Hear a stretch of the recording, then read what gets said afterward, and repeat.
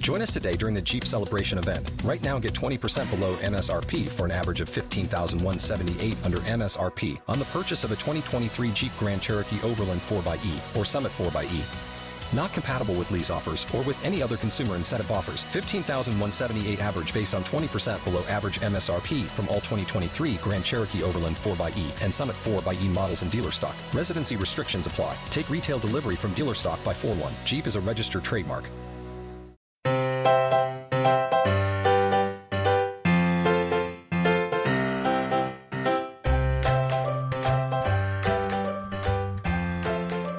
Hi, everyone, and welcome to episode 176 of the Professional Book Nerds podcast presented by Overdrive. This is Adam, and I am all by myself for the entire episode today. A few times in the past, when I was out and about traveling either for work or otherwise, Jill has stepped up and been amazing and done episodes all by herself. One time she talked about her favorite fantasy libraries ever and a few other things that she's done. So I have done introductions by myself before, many times, but I've never done a whole episode by myself. And I told her that I would happily do this one if we ever needed a show, because I have something specific that I wanted to talk about. And today being Thanksgiving, we didn't have anything huge we wanted to share with you guys. So here I am all by myself. So first off, happy Thanksgiving. If you're listening to this on the day it comes out, hope you're having a wonderful turkey day if you're in the United States. If you're listening to this not on Thanksgiving, which is probably pretty likely, I can't imagine too many people are diving into their podcast list on the actual holiday of Thanksgiving. Happy Black Friday, happy holidays in general. We'll just go with that because there's a whole bunch of holidays coming on down. So what we're going to do today is I am a longtime lover of Neil Gaiman, which I know I've talked about in the past. Also, many people are Neil Gaiman fans, so that shouldn't be too much of a surprise. But I have kind of an interesting favorite Neil Gaiman book, and in fact, I have a kind of interesting and perhaps controversial top 5 Neil Gaiman books that I am absolutely obsessed with. So here's what we're going to do. I'm going to go through my top 5 list of Neil Gaiman books to share with you guys. Of course, this is kind of like a bar argument. You know, you could have a conversation about who's right or wrong. That said, my list is definitive, and it's 100% the correct one, obviously.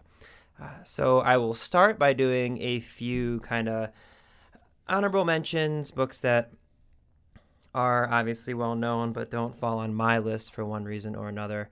But before I do that, if you do want to get a hold of us, if you want to yell at me for my Neil Gaiman takes, or just let us know about anything else that's going on in your literary world, you can find us on Twitter and Instagram at ProBookNerds.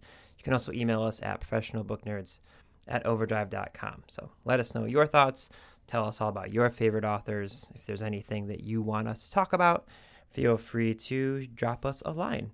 Also, if you haven't done so, we don't beg and plead for people to do this too often, but it's the holiday season, so if you're feeling giving, if you wouldn't mind going into iTunes or anywhere else that you find our podcast and give us a 5-star rating and a quick review, it helps people find us a little bit easier, and yeah, we would very much appreciate it. So, okay, so in review, I am going to have some reasons why some of these books are not on my top 5.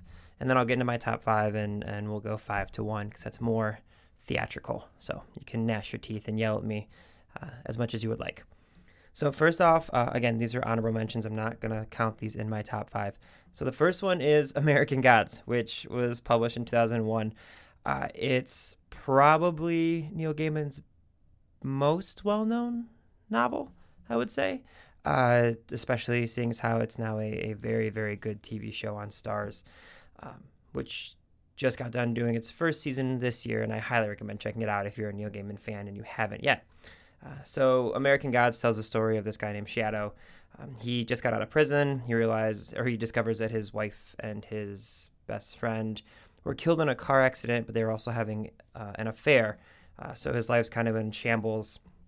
He meets this guy named Mr. Wednesday, who knows all of these things about Shadow that he really shouldn't. It shouldn't be possible that he knows all of these things.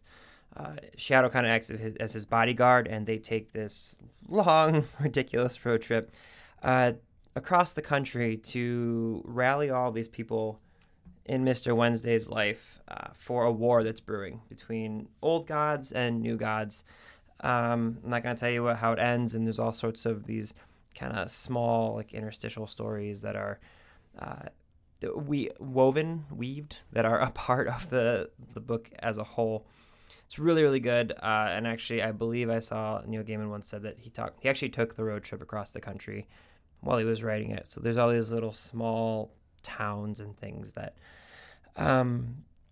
you wouldn't think someone from outside of that area would know about, but he kind of traveled all around, and that's how he got a good feel for the inner workings of America and put it into American Gods. So it's a great book. I know that it's a lot of people's favorite Neil Gaiman book. For me, it didn't capture my heart as much as some of the other ones. So that's the reason why it's not on my top 10. And I'm going to take a 2-second break here to take a sip of tea. Okay, we're back. That was very fast. So one of the other things that I really enjoy about Neil Gaiman is he writes books for all ages.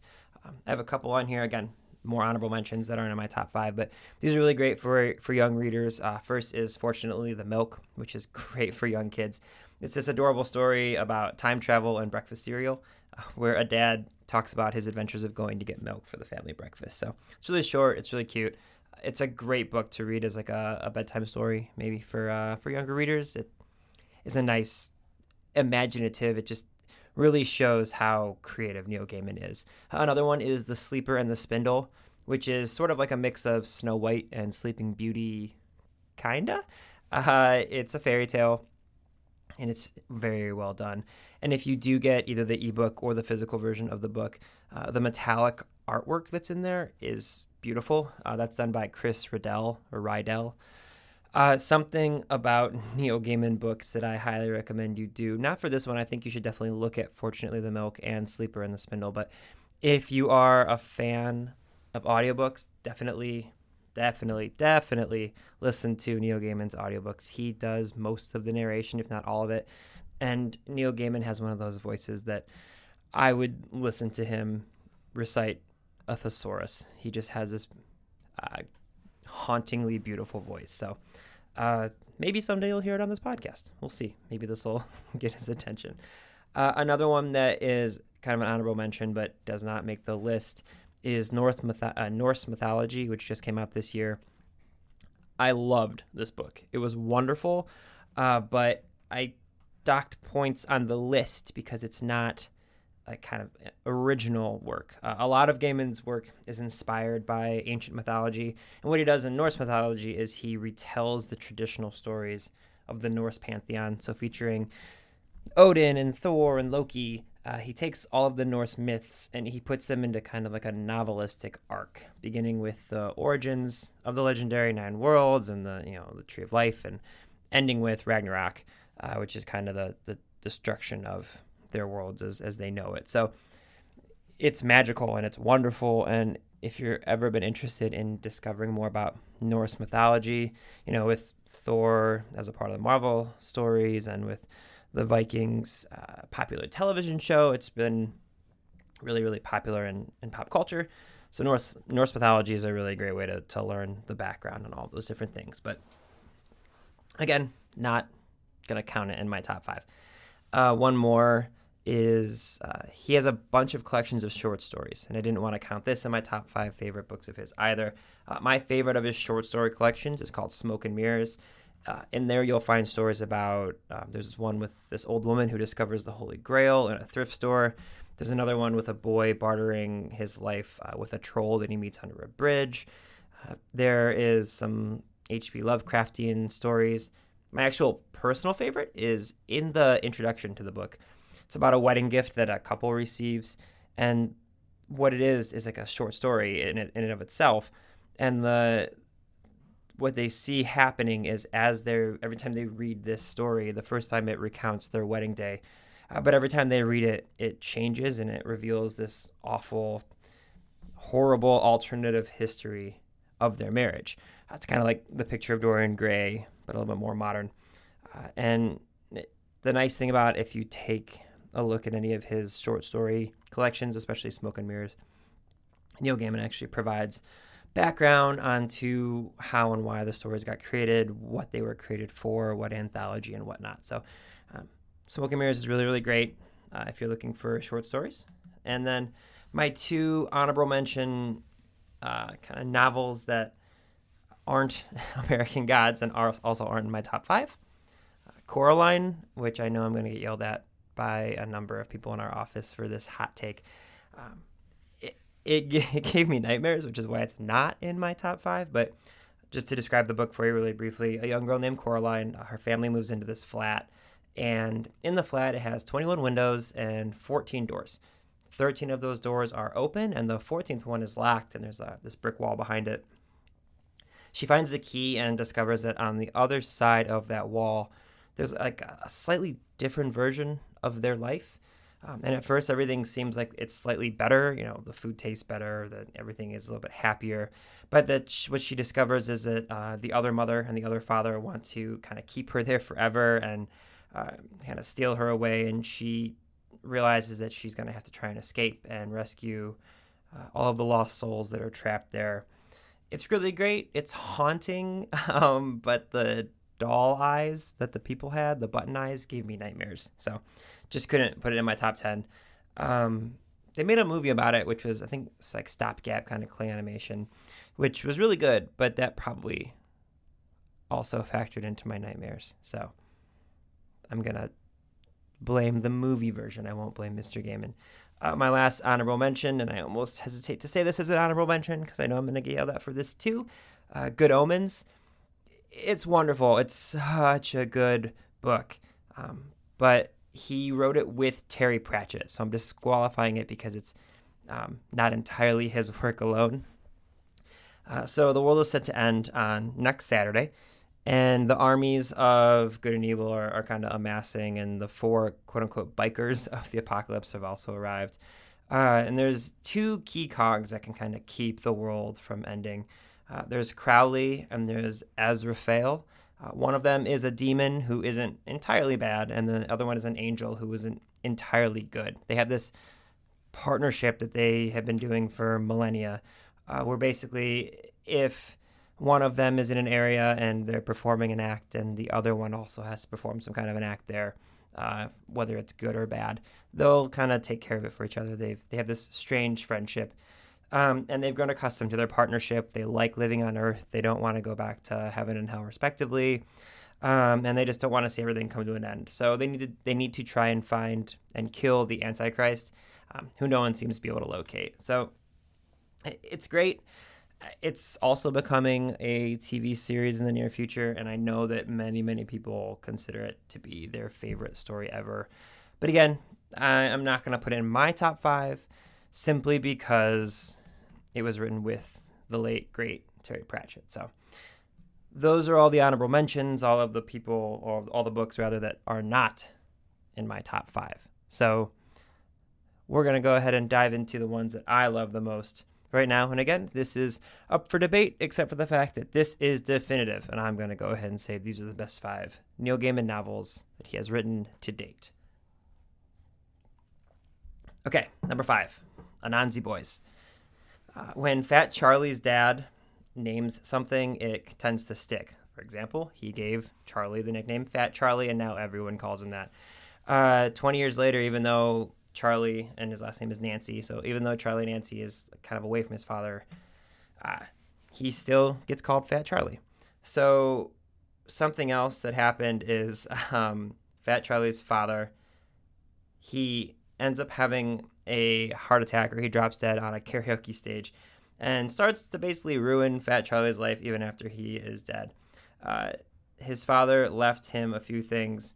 One, like a tall, good-looking stranger who appears on Charlie's doorstep, and ends up being Charlie's brother that he never knew. He couldn't be more different than Charlie. Charlie has this really boring, mundane life, and his brother is able to seemingly lighten up every single situation. He kind of seems like he has magic in him, and you kind of find out why that is. Things start getting very, very interesting. It's a little scary at times. It's very, very funny, but it's at its kind of core, it's this mythological wild adventure, and it sort of shows you where gods come from, has some nice mythological backgrounds, and it also kind of shows you how to survive your family, which feels very apropos when it comes to Thanksgiving time. So, number 5, Anansi Boys. Number 4, Stardust. If you've never read the book and you only saw the movie, no, go read the book. It's completely different. So much better. They did not do the book justice when they made the movie. So there's this town called Wall, and Tristan Thorne lives there, and he had his heart broke by this girl, Victoria, and it's called Wall because there's this giant wall that runs through the town, and if you can't cross over the wall, they don't let you kind of go into the forest. And the reason being is that the world on the other side of the wall is magical, as many things in Neil Gaiman's world is. So one night, Tristan sees a star fall from the sky, and Victoria promises to marry Tristan if he retrieves that star, and he'll bring it back for her. So Tristan's like, yep, totally going to do that. So he finds a gap in the wall, and he sneaks across the meadow and into this incredible adventure. He learns that the star is actually this beautiful young woman, and there's a personification of it. And he meets pirates, and he meets witches, and all sorts of incredible things happen. It's the book version is just so spectacular. I cannot recommend it highly enough. A relatively new Neil Gaiman book comes in at number 3, Ocean at the End of the Lane. This middle-aged man returns to his childhood home to attend a funeral. He ends up kind of just driving around, and he rediscovers this farm that he remembers from when he was a little boy. He met this girl there. Her name was Letty Hemstock, and she sort of disappeared from her memory, and now he's starting to remember how wonderful she was and all these magical things she was able to do. And all of his forgotten memories start flooding back. So when he was a boy, a man committed suicide in a stolen car at that farm, and it sparks this dark and scary story of what happened, what's going on. I don't want to give too much away, but the book itself is moving and inspiring, and it shows how stories can both kind of keep us safe and also reveal things about our life that we didn't know was possible. There's this through line in all of Neil Gaiman's books that I love, which is very mythological and magical, and I just feel like in 500 years from now, people will look back and say that Neil Gaiman was writing the fairy tales of our time. You know, I consider him kind of the Hans Christian Andersen of modern day. He just has this way of weaving these tales that seem like they're fantastical, but they're also somehow grounded, and they always seem to have some sort of a lesson, and everything about them is great. So, okay, number 2, Neverwhere. This is actually Neil Gaiman's first published novel. It was in 1996. Richard Mayhew is the main character. He's this young man, and he has a good heart and an ordinary life. He lives in London, but not anything out of the ordinary. He's not a wonderful person that would be someone you would remember if you met him. One day, his life is forever changed when he stops to help a girl he finds bleeding on a London sidewalk, and no one else is helping her. So this small act of kindness propels him into a world that he never knew existed. What you discover is there are people who kind of fall through the cracks, and Richard has become one of them. And in order to survive, he has to kind of learn this shadow city side of London. And he realizes that there literally is a London below London, and it's full of monsters and saints and murderers and angels. And if he ever wants to return to the London that he knew, he has to kind of overcome all of it. This reminded me of kind of a mix of the Hellboy movies, sort of like the Lord of the Rings, in the sense of this journey that he goes on. There's just so many things in Neverwhere that when you really look into it and you realize this is the first novel that Neil Gaiman ever published, it's mind-blowing. I think when it came out, I was only 10 years old, and I read it much later than that. But I can only imagine people reading this and just having a moment where this person is going to change the literary world, and he continues to do so. And then number 1 for me is The Graveyard Book. This book is so wonderful. I love it. This is one of my favorite books in the entire world. This baby, his entire family has been murdered, and he, through a series of kind of fortunate events, I guess you would say, escapes the house in the opening scenes of the book, and he heads to this cemetery, kind of like waddles into the cemetery, and the ghosts and undead, spirits who are in the graveyard realize what's happening, and so they protect this boy, even though they probably shouldn't, hides him from the person who was murdering his whole family, and then decide, because he has nowhere else to go, no one else to help him, they raise him. And so they call him Bod, short for Nobody Jones, and he slowly learns kind of the tricks and how to survive, and they teach him like what they consider fading. So it's not disappearing entirely, but making sure that humans won't see you.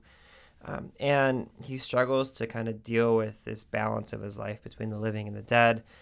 And it teaches, I would say that it's good for young readers. I know that the story itself opens with a murder of a family, but if you have some, perhaps not juvenile, but like early young adult readers, I think would be totally fine with this.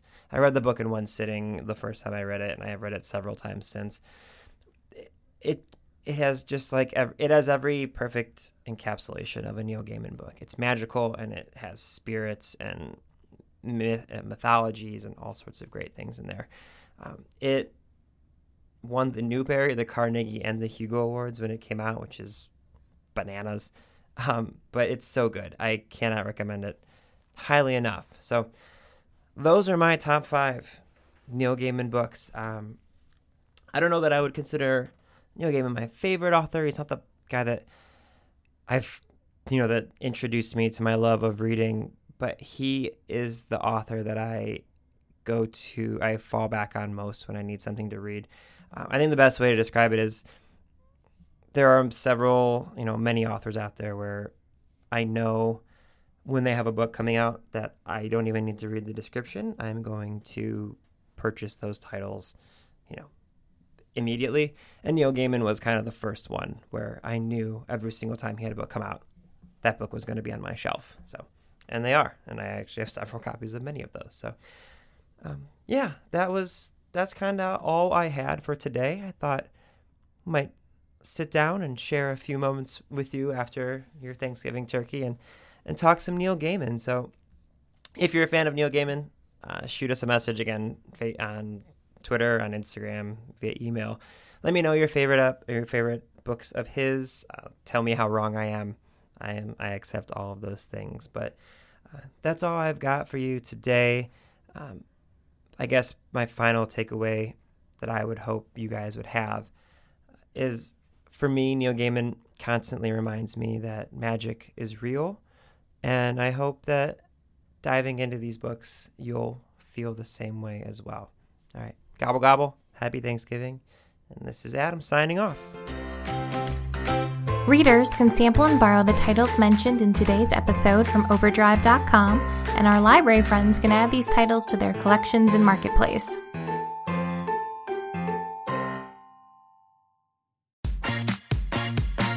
I'm at the nail salon. I'm at the grocery store. I'm at the combination nail salon and grocery store. Wait, she's at the nail salon and the grocery store? I'm at the combination nail salon and grocery store. Groceries through Instacart, delivered to my door. I don't have to choose between acrylics and the grocery store.